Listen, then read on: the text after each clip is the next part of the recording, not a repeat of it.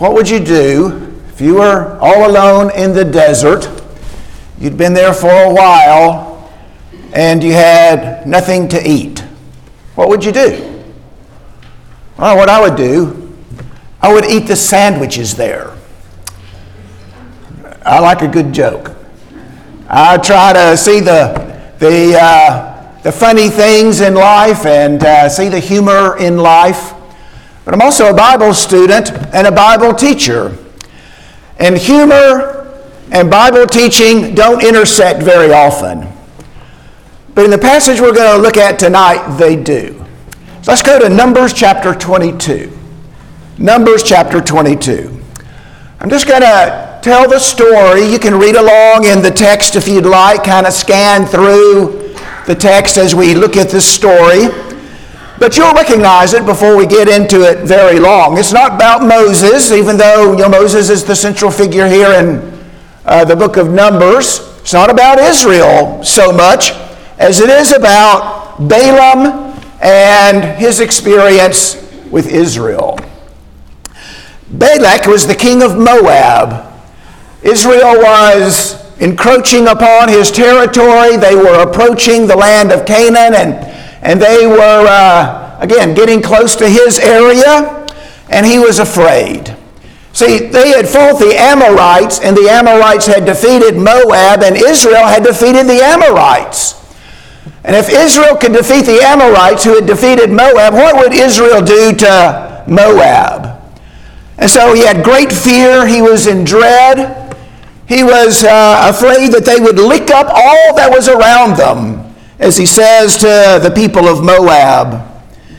And so since he couldn't defeat Israel with his army, he decides to attack them through supernatural power. And so he sends to a man that he had heard of who lived some distance away, who he thought could come and curse Israel for him. That man's name was Balaam. He's described in the Bible as a soothsayer or a diviner. So he's a pagan prophet who would call upon supernatural powers to, in this case, curse the people he's hired to curse.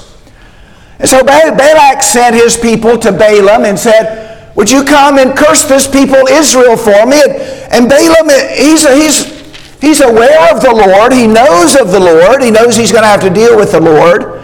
And so he tells Balaam's representatives, I've got to consult with the Lord first, and I can only do what he tells me to do. And so he does. He consults with the Lord, and the Lord says, do not go. They are a people that I have blessed. And so do not go and curse them. You see that down in verse 12. And so Balaam refuses to go. Well, Balak hears about his refusal, and he's not one to give up so easily, and so he sends some representatives a second time, this time with great wealth, and he appeals to Balaam again, come and curse this people, and I will pay you all this money, I'll give you all these riches.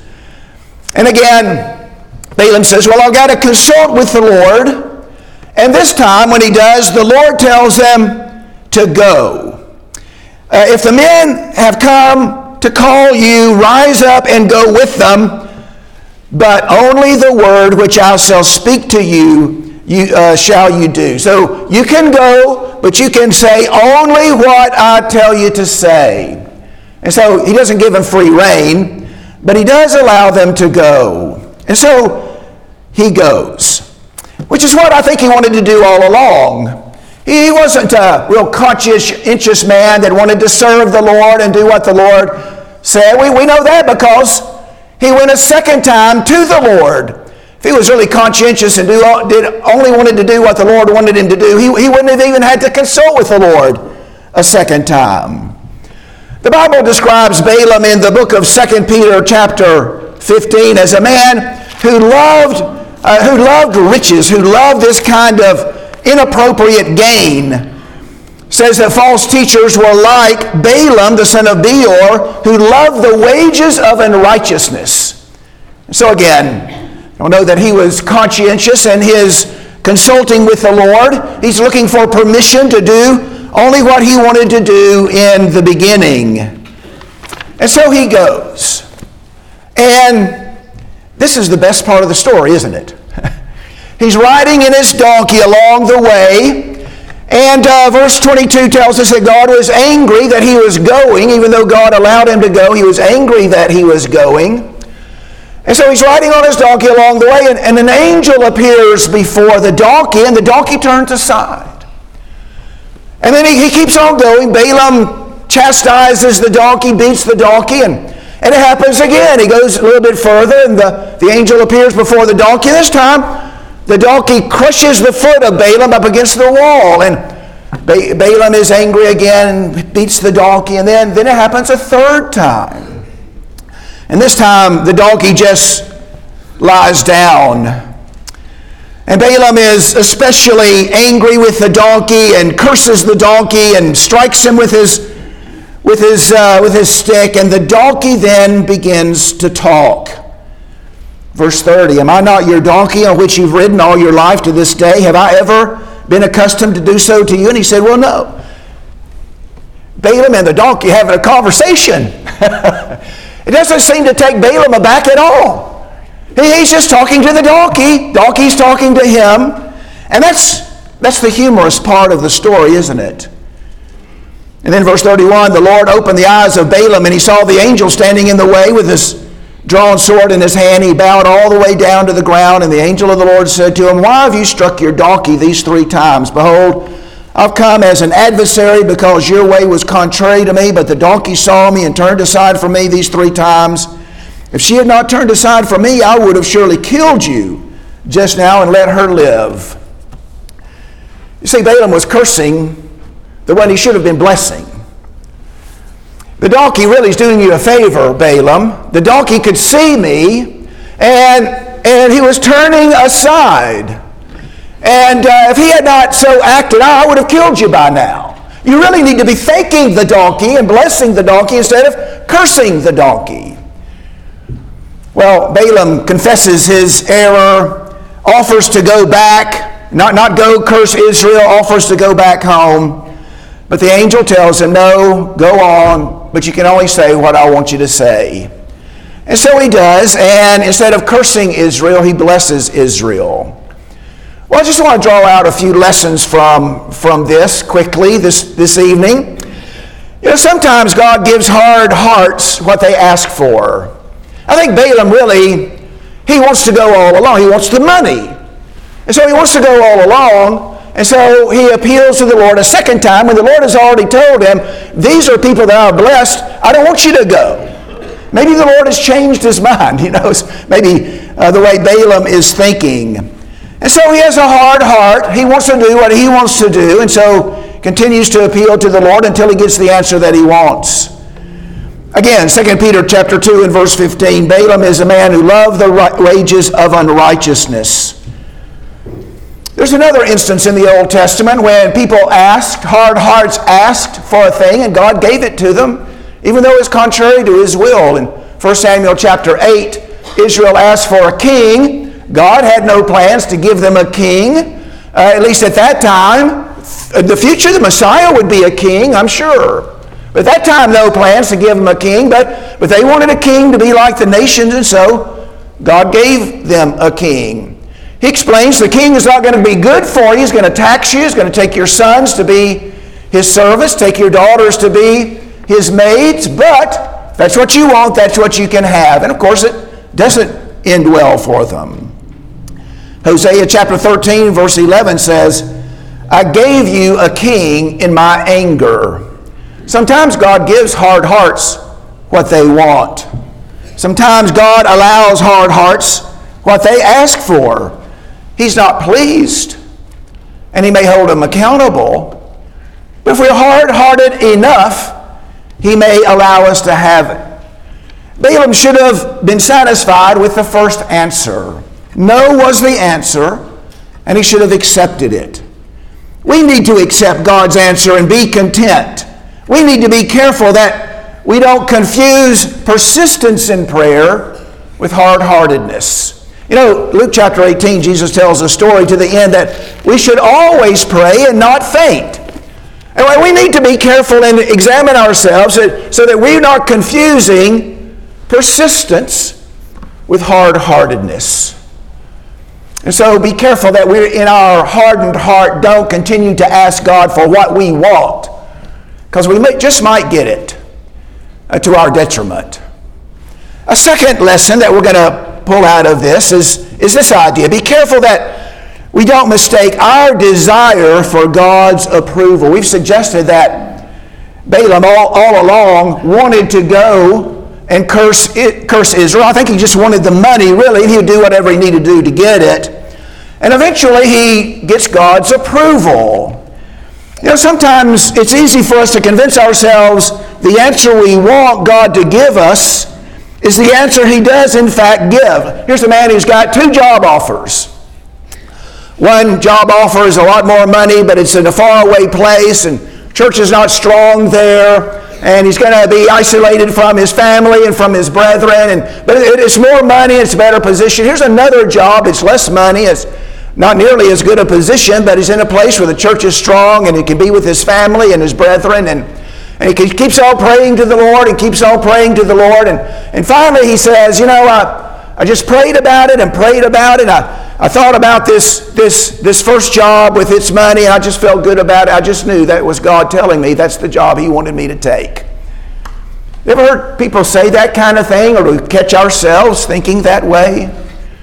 You see, we're persuading ourselves that our good feelings is an indication somehow that God is approving of really what the choice that we want all along. We've got to be careful about that.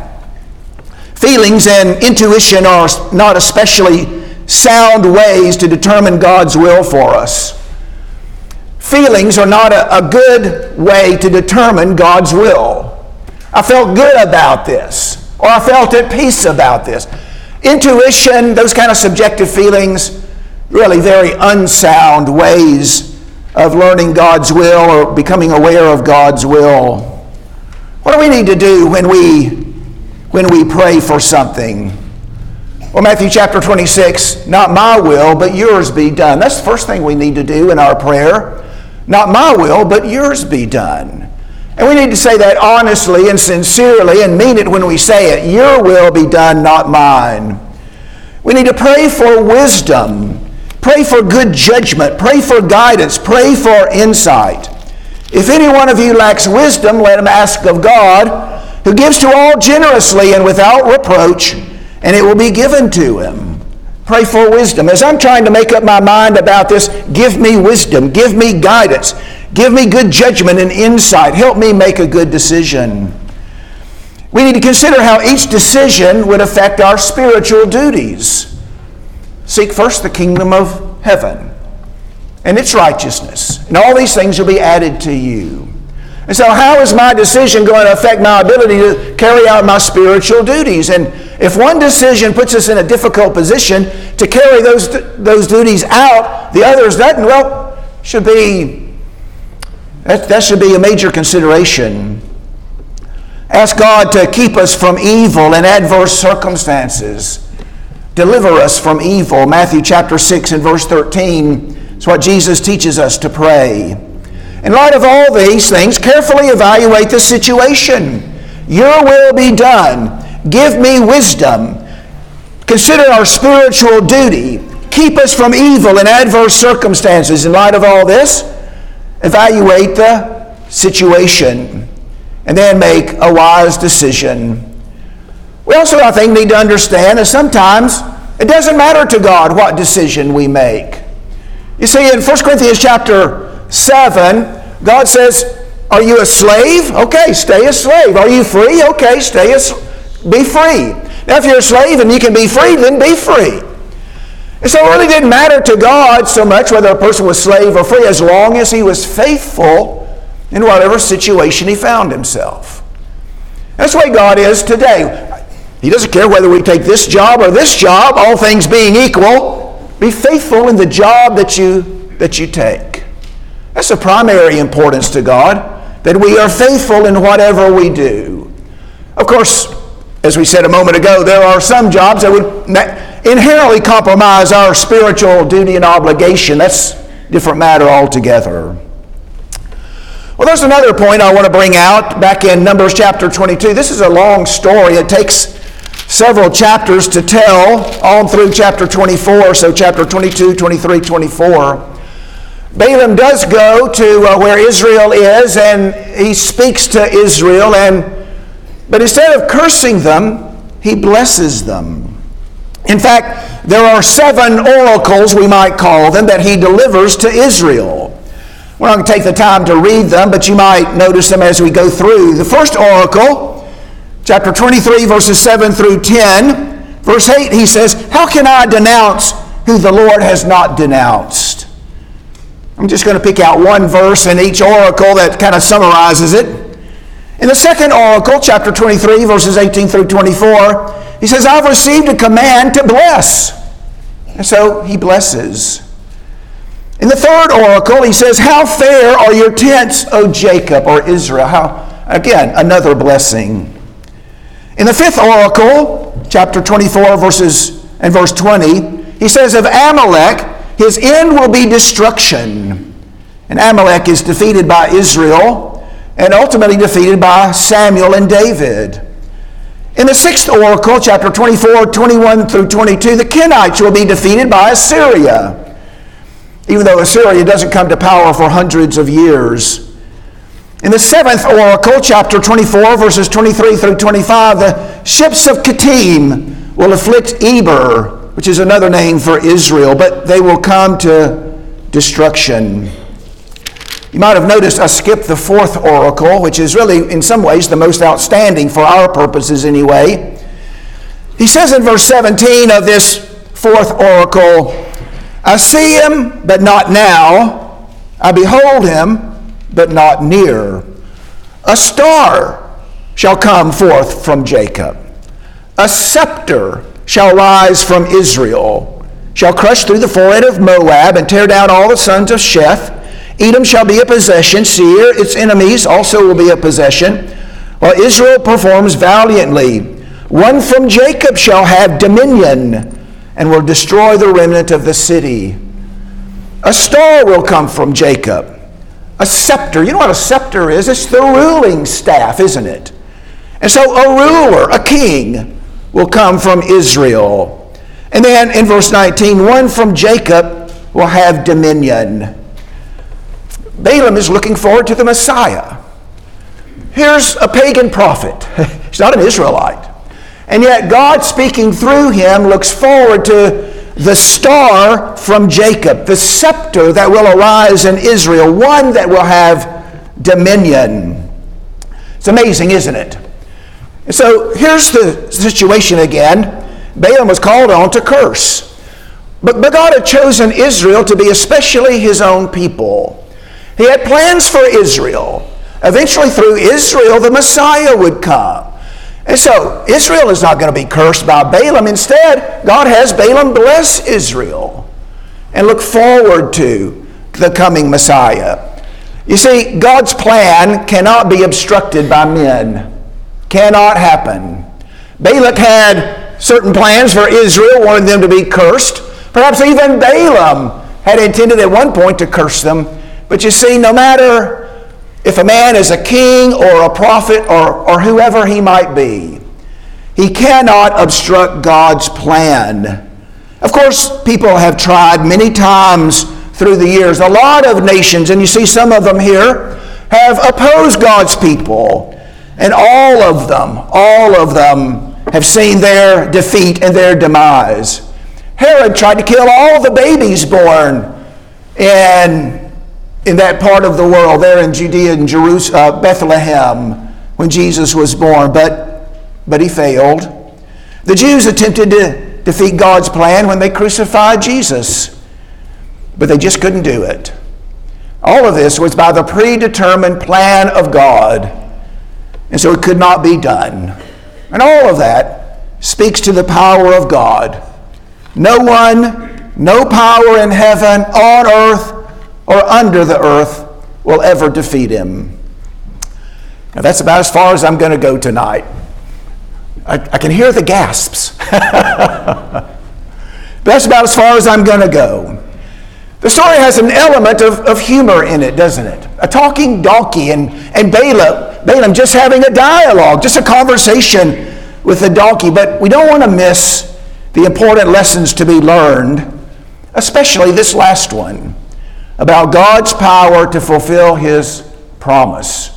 We can rest on the promises of God. Whether that is one day there will be a judgment of all men and we will all stand before Him and give an account of ourselves. That's a promise of God. There will be a heaven for those who are faithful. That's a promise of God. There will be a hell for those who disobey. That's a promise of God. There's another promise of God. He that believeth and is baptized shall be saved. And you can count on that. You see, no man, prophet or king, no man can obstruct and defeat the purpose of God. If God has promised it, we can count on it. Let's pray together. Our Father in heaven, we're thankful for the opportunities we've had today to come and to worship together. We pray, Father, that you've been pleased with our efforts, that each one of us has worshiped you in spirit and in truth. We're thankful, Father, for the word that you've given to us. We're thankful that we have access to it. We're thankful we can read and understand. Father, we are thankful for the opportunity to study this particular lesson tonight. Help us to see, Father, the things and the stories in the Bible, the things that you would have us to see. Help us to learn the lessons that you would have us to learn. Help us, Father, always to pray that your will be done. Give us wisdom that we need to make good decisions. Keep us from evil and adverse circumstances. Help us to understand that we need to put ourselves in a position to fulfill our spiritual duties. And so we ask your help to do that. Help us, Father, as we go along the way to make decisions that you would have us to make and not justify and rationalize the decisions that we want to make. Father, we're thankful for your power. We're thankful that you've had a plan to save us. We're thankful that you've executed that plan, even though it's been resisted and people have tried to prevent its fulfillment. You and your power have fulfilled it nonetheless. And so because of that, Father, we stand in awe of you. We bow before you and worship you as the true and living God. Help us each day to stand upon your promises, today, in the future, and throughout eternity. We ask these things in Jesus' name. Amen.